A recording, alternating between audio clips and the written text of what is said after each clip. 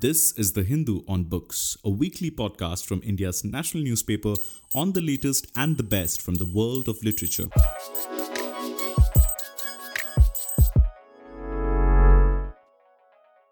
Hi, welcome to a new edition of the Hindu on Books podcast. My name is Varghese Kejor. I am resident editor of The Hindu in New Delhi. Our guest today is Ravinder Kaur. Ravinder is Associate Professor of Modern South Asian Studies at the University of Copenhagen. And her book that we discuss today is Brand New Nation, Capitalist Dreams and Nationalist Designs in 21st Century India. Welcome on this podcast, Ravinder. We'll discuss some of the ideas that Ravinder outlines in this fascinating, brilliant book. So, it so happens that we are discussing this book only a couple of days after India celebrated the 75th year of its independence from colonialism. In fact, the celebrations are continuing. One theme, of course, is the remembrance of the joy of winning freedom from oppression and exploitation. The other, of course, is the rise of a new nation. The emphasis that India is not what it used to be now, and also that it is going to rise further. So we are celebrating and preparing for the rise of the nation in the next 25 years. You discuss in this book, Ravi, the promise of future is an integral part of brand making of a nation. So I'll take a minute trying to explain the title of the book, which is Brand New Nation. The title alludes to a phenomenon that we see play out before our eyes on a daily basis. Branding the country, branding the nation. The emphasis is on the uniqueness of India, its potential, its promise. We have seen various iterations of the thought and action of branding the nation in earlier periods also, which the book goes into, the India Shining campaign, the India Incredible campaign. All these campaigns and political rhetoric around them try to achieve more acceptability for the country, for the nation. I'm using these words interchangeably here. Ravi might want to talk about the distinction between them during the course of this conversation. Ravi argues that the nation state has turned into an enclosed cultural commercial zone. And nation building is turned into nation branding. Have I got the gist of the book more or less accurate, Ravi? Yes, indeed. Thank you so much. So it's indeed an outstanding work of scholarship and political commentary, part field reporting. In this book, he says that she even has used propaganda as a resource for history writing. It features advertising campaigns, interviews with people whose job it is to brand the nation. It took me some time to get to reading this book, but I would say it was an appropriate week to do so during the Independence Day week. So congratulations, Ravinder Kaur, and begin by asking you, should nations brand and rebrand? You caught historian Valley Orlins, who a historian turned brand manager, who is using theories of Hobsbawm and Perry Anderson and argue that there is nothing really wrong. In fact, the nations should rebrand, reinvent. That is just a part of a nation's path and growth. So should nations rebrand at all? Thank you so much for beginning with this hidden source in this book. By beginning with this historian turned brand manager. And what is fascinating about this is that this in the mid, just when the Soviet Union had collapsed and Berlin Wall had fallen down, and a kind of new world of liberal order was emerging. At that time, this was pretty much a, revolutionary thought to rethink what a nation is all about. So here, the idea was that companies and countries have much in common, that these are joint ventures, that these are composed of people, whether you come together as a nation or you come together as a joint venture, the principle of the organization is still the same. So once you begin to think about country and company in interchangeable ways, then the principle, of how to run a nation also begins transforming. And I think this is where the modern version of nation branding begins to take shape, which became, as a tool offered to the post-communist states as well as post-colonial states as to open up the markets in order to draw in investments and to run a country like a company. So I think this is where we begin witnessing how a new form of 21st century nation and nationalism begins taking shape. Exactly. So that is a very good beginning to go further into these topics that you discussed. So the nation making itself is, in one sense, a branding. It is a creation and imagination. So the people who are building the nation, so to speak, during the anti-colonialism struggle, they were also presenting a version of the nation. This is what India is. This is what it should be. How is that different from what we see in the latter part of 20th century when globalization kicks in? And then you talk about the transition further from globalization to this emphasis on culture and cultural nationalism, which actually comes. So at least the three phases I could see. One is the nation building phase, and then you have a globalization proper phase, and then later on, in the beginning of this century, you see a return of nationalism or cultural identity. Would you be able to elucidate these three stages if you could?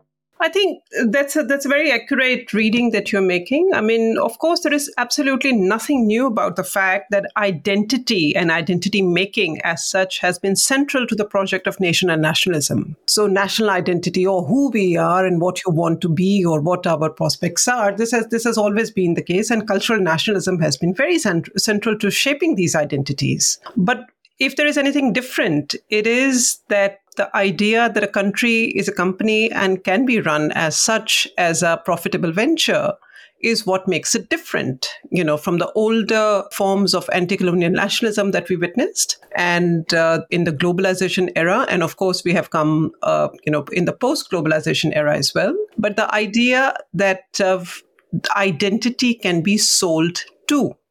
And by that, I think we go to the heart of the branding operation, because a brand, which basically means to stamp something, to mark out, to identify something as different from something else. This is exactly that operation where you want to create a, distinct identity of the nation. For instance, India has appeared in many forms in the last few years, which would be India Shining or Incredible India or Make in India. All of these campaigns that we have witnessed, advertising campaigns, in a way they are reshaping the identity of the nation into a branded entity. And I think the fair comparison, I would say, in order to map out how India has shifted, would be that this week we are celebrating the 75th anniversary of India's independence. But let's recall the 50th anniversary of India's independence. I think that how those two anniversaries were marked in itself, the celebrations, the nature of celebrations, I think that in itself gives us an idea of how far we have traveled in this field. Right. So you, through these pages, you also examine the limits of branding a nation as an economic identity, because there are other elements of the nation's identity. Then talk about culture, language, civilization, etc. that you go on in later parts of the book. So, in fact, I was reminded of one of the taglines that Donald Trump's strategist Stephen Bannon had created. The idea that a nation is not an economy. A nation is more than an economy. So there is culture and other parts that actually come to play. So how has culture become an integral part of this branding?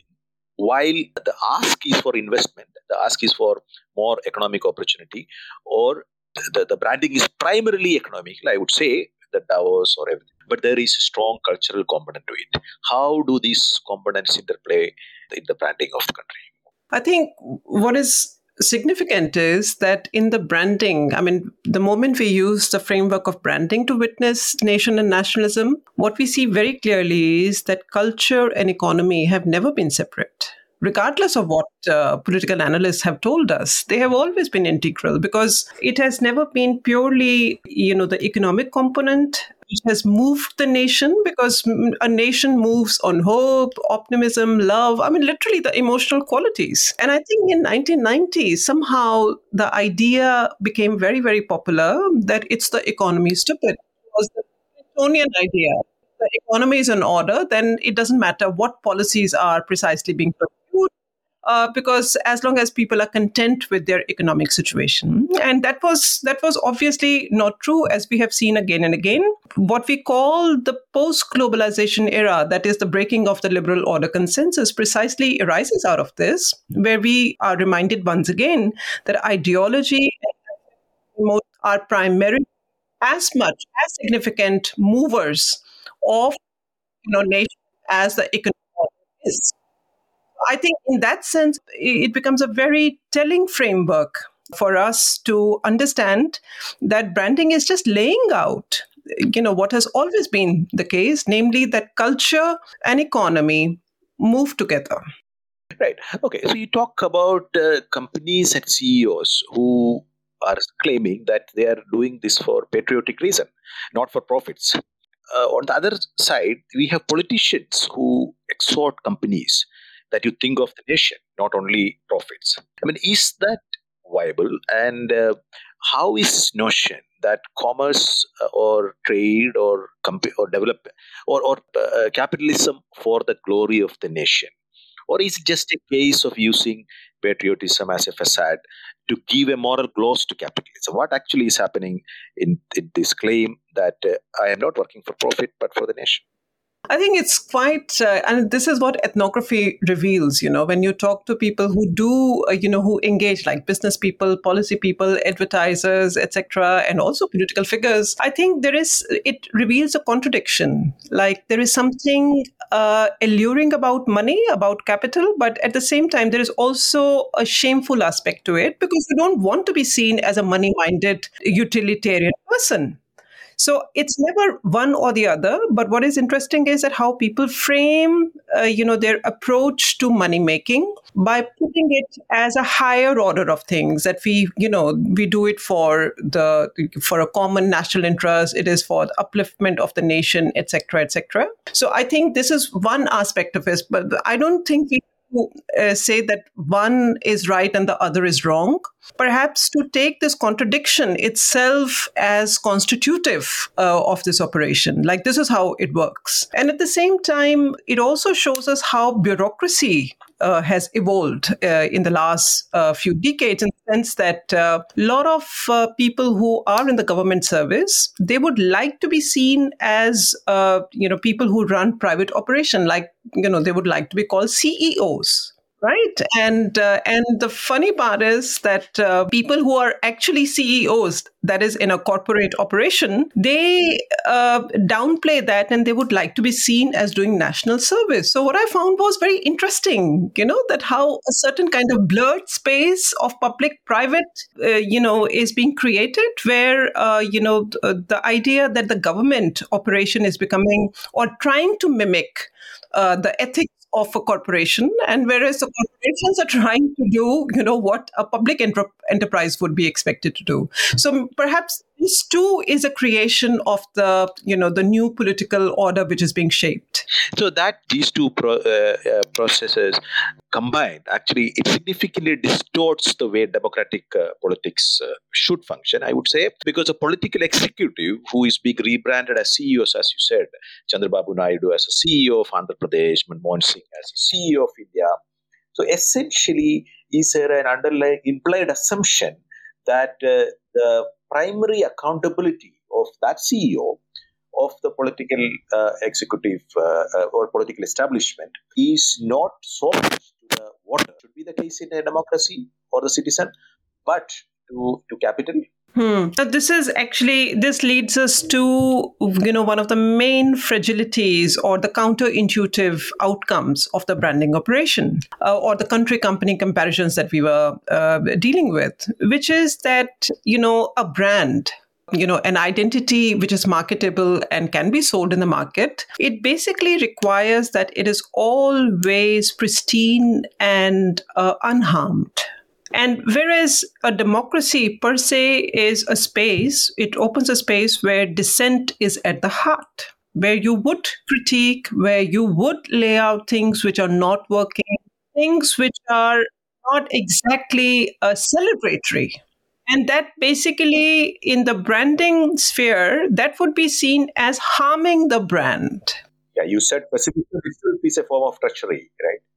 Yeah, exactly. That you're not working in the interest of the nation if you say these aloud. So, in a way, democratic ethos and branding are at odds with each other. So, I think the friction, if at all, arises from this collision between the need for a democracy where dissent is at the heart and at the same time, branding which demands complete obedience and complete like movement, right? So I think many of these battles, political battles that we see about free speech or dissent or image of the nation, that how is it being communicated to the world, and especially the world of investors. I think if we recall that many times that foreign publications or what foreign publications print in India about India plays a significant role in some of the controversies that we hear from time to time. And I think this, we can only understand that why there is so much backlash about these things. It is because, a brand image demands obedience, whereas a democracy does not do that. Right. When the nations were fighting against colonialism, so the idea was to regain the autonomy of the national decisions and choices. And economic factors were actually one of the main driving factors that were behind nationalism. So right now, the nations are trying to rebrand themselves and engage with the global capital. Can we assume that the nations actually remain the sole custodian of their sovereignty, or are they actually working under duress or pressure from global capital? Though at right now, we are actually offering ourselves as a participant or trying to compete with other countries to be a more attractive destination for global capital.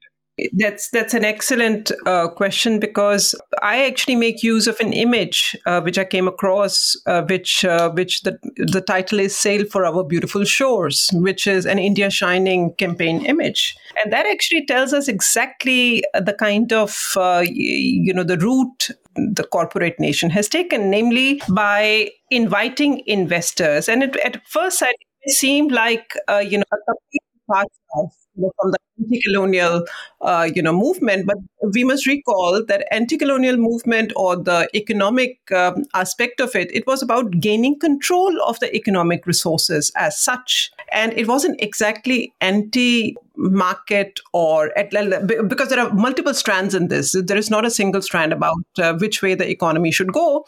But very clearly, what united many differences in the economic policy was that the bid to gain control over economic resources. And this is what is happening here, that sovereignty is about gaining control of the resources, not just in territorial terms, but also the power to market and sell them. And I think this is where we see that the shift which is taking place. That most countries have sort of embraced the free market, the policies. And I think many times, when we read, it seems like that, the liberal policies came from outside and there was a lot of local resistance. So, of course, there is resistance, but it is not from the entire society. So there are differences in the society as well, like who is against and who's, for it. So I think this is where I would say that we have to make sense of how the post-colonial, post-communist world, including China and Russia and Brazil, it's not just India, it is happening throughout the old, post-communist, post-colonial world, that these policies have been adopted. See, on the one hand, India as a country is trying to brand itself before the global capital system and attract investment into its territory.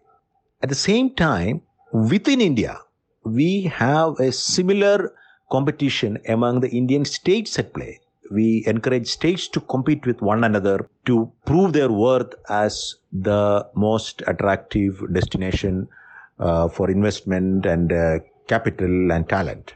How does that work?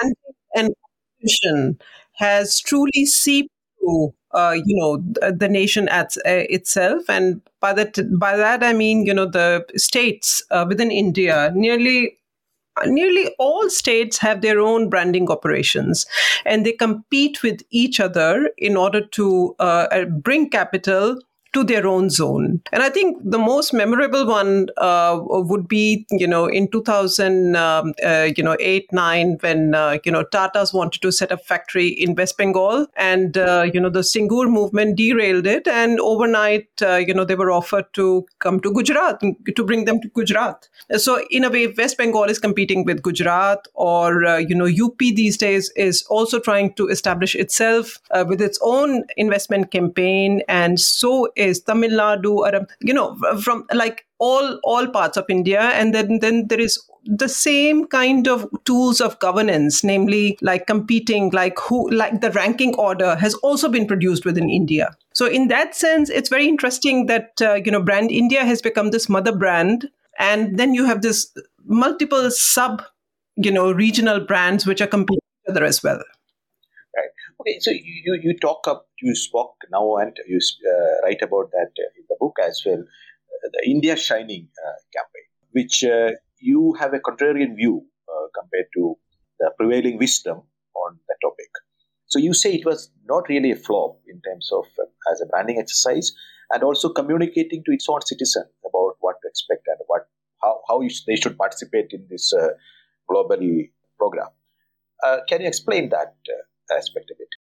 I think this is, pretty fascinating about India Shining, because it became one of the most reviled campaigns in Indian political history, and namely because many people at that time laid the blame for the defeat of the BJP government, Vajpayee government, at the door of that campaign, namely that India Shining brought in too flashy images, which were too good to be true, and that citizens were still living in poverty, and that there was, so much deprivation, and still the idea that India is shining was being sold. And of course, I write about this campaign and what the intent was. And what is interesting is that I have argued that, look, yes, the government had faced a political defeat, but that political defeat by no means meant the defeat of the liberal or the neoliberal free market idea at all. Because if you recall, the counter campaign launched by the Congress party was Aam Aadmi ko kya mila? What did the common man get out of this? And basically, what they were asking was that, yes, India is growing, the growth rate is high, but what are we getting out of it? What is your share in it? So it was not like that anyone was coming up with an alternate economic vision, or to say that, this free market idea is not good enough, let's do something else. So there's nothing of that sort. Basically, what they were saying is, well, you did free market, but it's not good enough. We can do it better. So in a way, the competition is more about who can bring the market and investment, in a better way, and how is it distributed among the citizens. So I think in that sense, what it shows is that, 10 years later, namely in 2014, when Narendra Modi contests elections as the prime minister candidate, the slogan he comes up with is "Achhe Din," good times. And I think in a way, you see, in a decade, it is bringing back the idea of India shining, but a new form, namely good times. And that becomes a winning ticket, where the claim is that we will do market reforms, we will do investments, but we will do better. So what I'm saying is that that as far as the free market idea is, that has actually percolated into the commonsensical worldview pretty much in the last 3 decades. So from the India Shining campaign of the BJP in 2004 to contrasted with the Congress's Aam Aadmi campaign, it was not so much two antagonistic terms, but at a deeper philosophical level, you actually point out, from being we the people formulation, it is turning to I the common man. So we are We are upgrading ourselves to a higher form of liberalism where individualism gains a primacy over the collective. Am I right? Absolutely, because I, the common man. I mean, it's a very symbolic turn from we begin to speak. मैं आम आदमी हूँ. I am the common man. This is a slogan. These are the caps, t-shirts everywhere, which are used. And basically, this also is using this very technocratic ethos, which became the flagship operation of the Aam Aadmi Party, which is that we need technocratic solutions, which is like that we are apolitical, that we don't want to go into ideological politics, that we will bring accountability. So it was literally doing all those, what is broadly called the neoliberal ethos of being into Indian politics, but doing it in an supposedly non-ideological way and moving more towards technocracy. And this is where we see that liberal, modes of being, personhood becomes more entrenched. And this idea of Aam Aadmi that begins in 2004, according to your argument, that is the same continuum exists all the way until 2014 when Prime Minister Modi's own claim is to be an Aam Aadmi.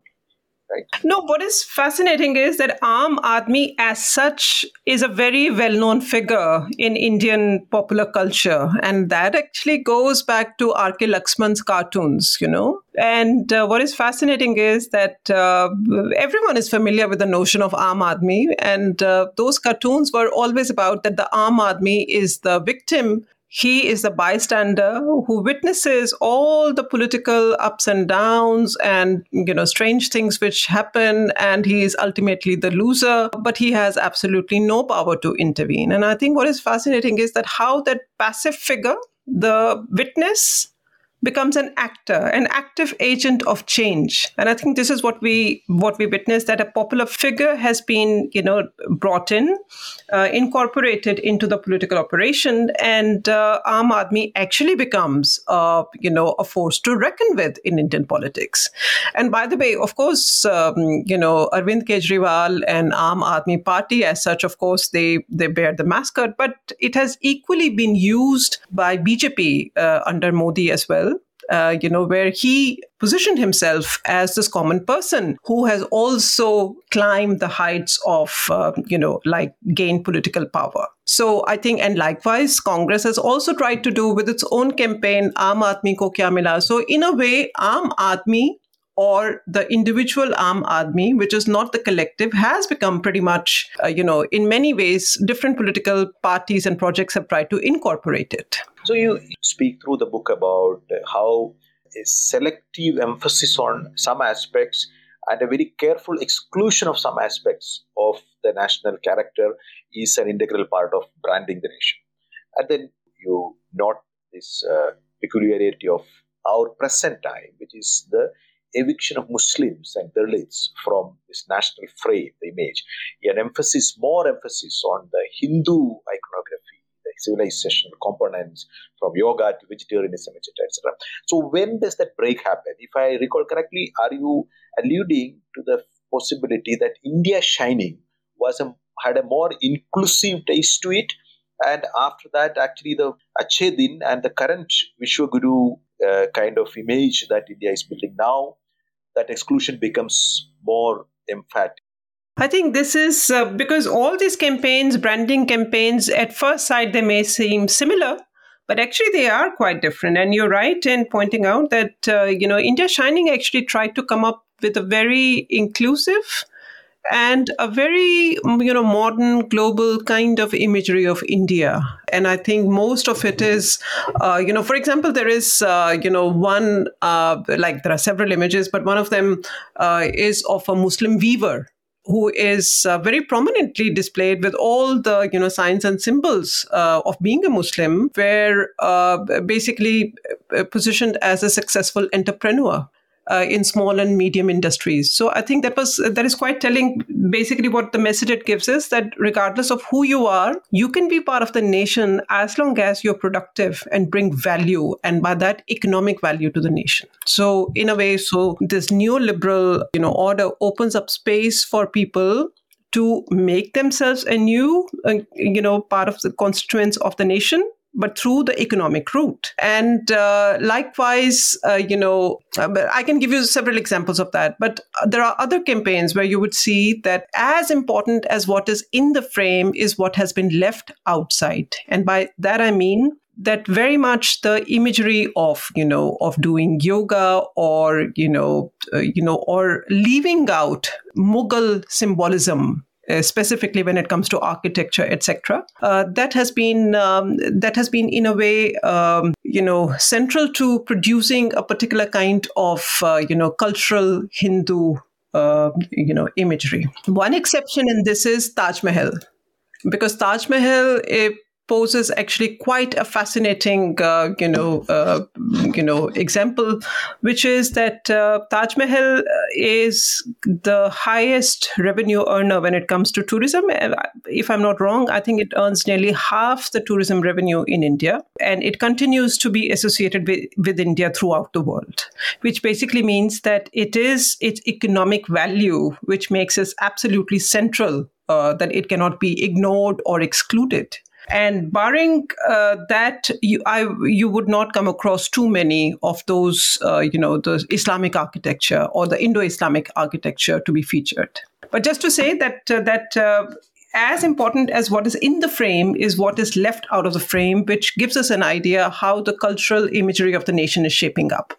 Okay, so when Prime Minister Modi came to power, the expectation of the global capital, so to speak, was that, India will be a more liberal place in terms of social relations and a more hospitable environment for capital. Right now, where we stand, there is a lot of international criticism of the government's domestic policies. So you speak about these bonds of investment where there is an unstated or undeclared agreement that what happens within the country or within the domestic space is not my business.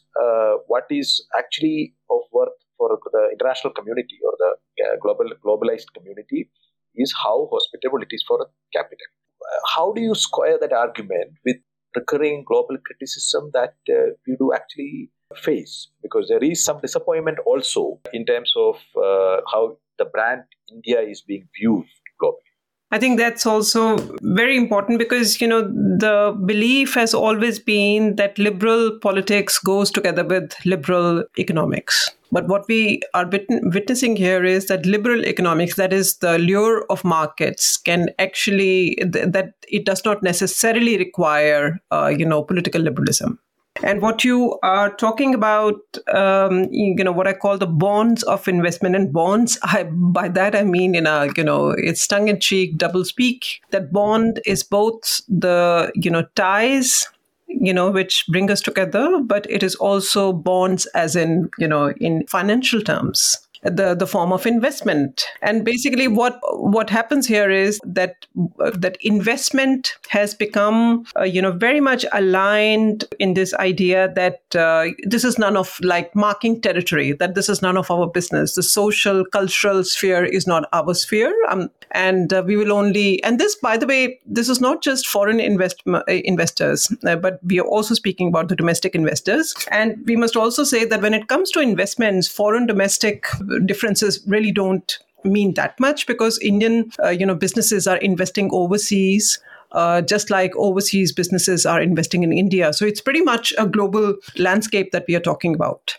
So what happens here is that, yes, there is critique and some kind of, sense that, what is happening in India in terms of its democratic ethos, etc. But in every society, as you know, there are different interest groups. The trade people do not speak exactly the same as, would be human rights activists or literary people or civil society, etc. So we must bear in mind that the critique does not necessarily come from the trade circles, but it will come from somewhere else. But yes, indeed, that Brand India certainly, is undergoing this kind of reassessment. Like, what does it stand for? Because recall that one of the most important positioning took place in 2005-6, around that time. And that was to position India as the world's largest free market democracy. And it was not free market economy, but free market democracy. And the people who coined this slogan, they were very much like, you want to show that, yes, India is a place of growth, but India is also a vibrant democracy. And the point in making this slogan was precisely to distinguish itself from the other Asian giant, namely China, the next door neighbor, to say, well, yes, growth is happening in China too, but our growth is accompanied with a different kind of liberal ethos.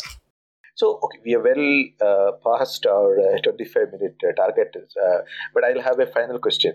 So, when the nation is trying to brand itself as a very attractive destination to the rest of the world, you say in the concluding parts of the book that pessimism is considered a form of treachery.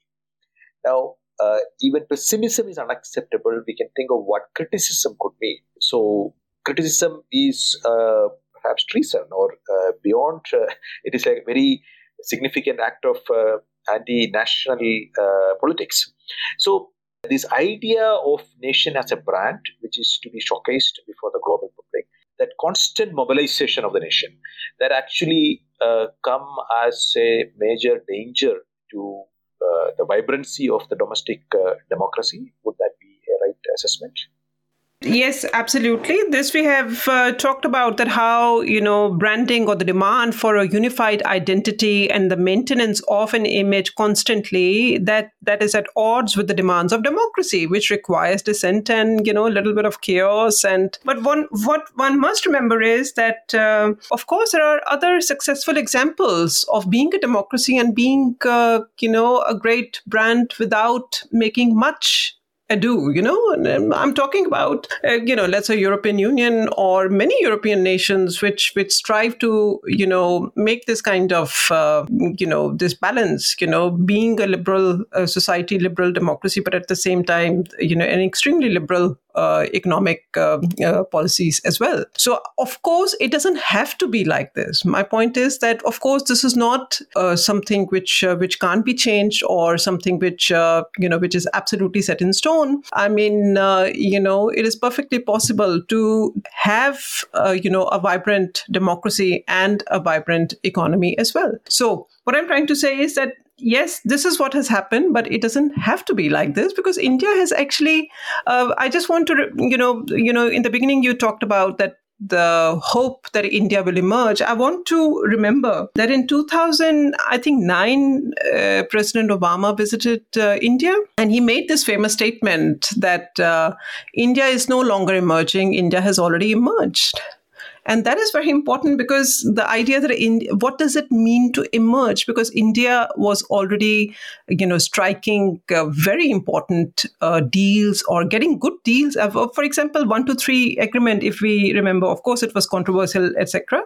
But USA was already, making a lot of space for India's rise. So we must remember that India is a very, it's a large population, a large territory. The sheer size and scale means that India is always going to be central to the world, and that its emergence or its role in the world is pretty much assured.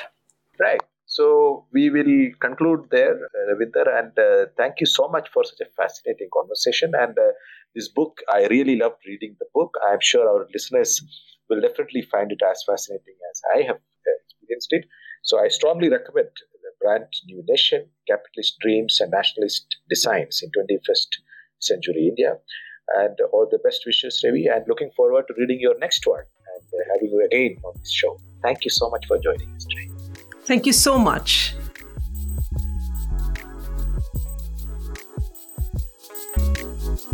Thank you for listening to The Hindu on Books. You can now find The Hindu's podcasts such as In Focus and Parlay on Spotify, Apple Podcasts, Stitcher, and other major platforms. Write to us with comments and feedback at socmed4, SOCMED4, @thehindu.co.in.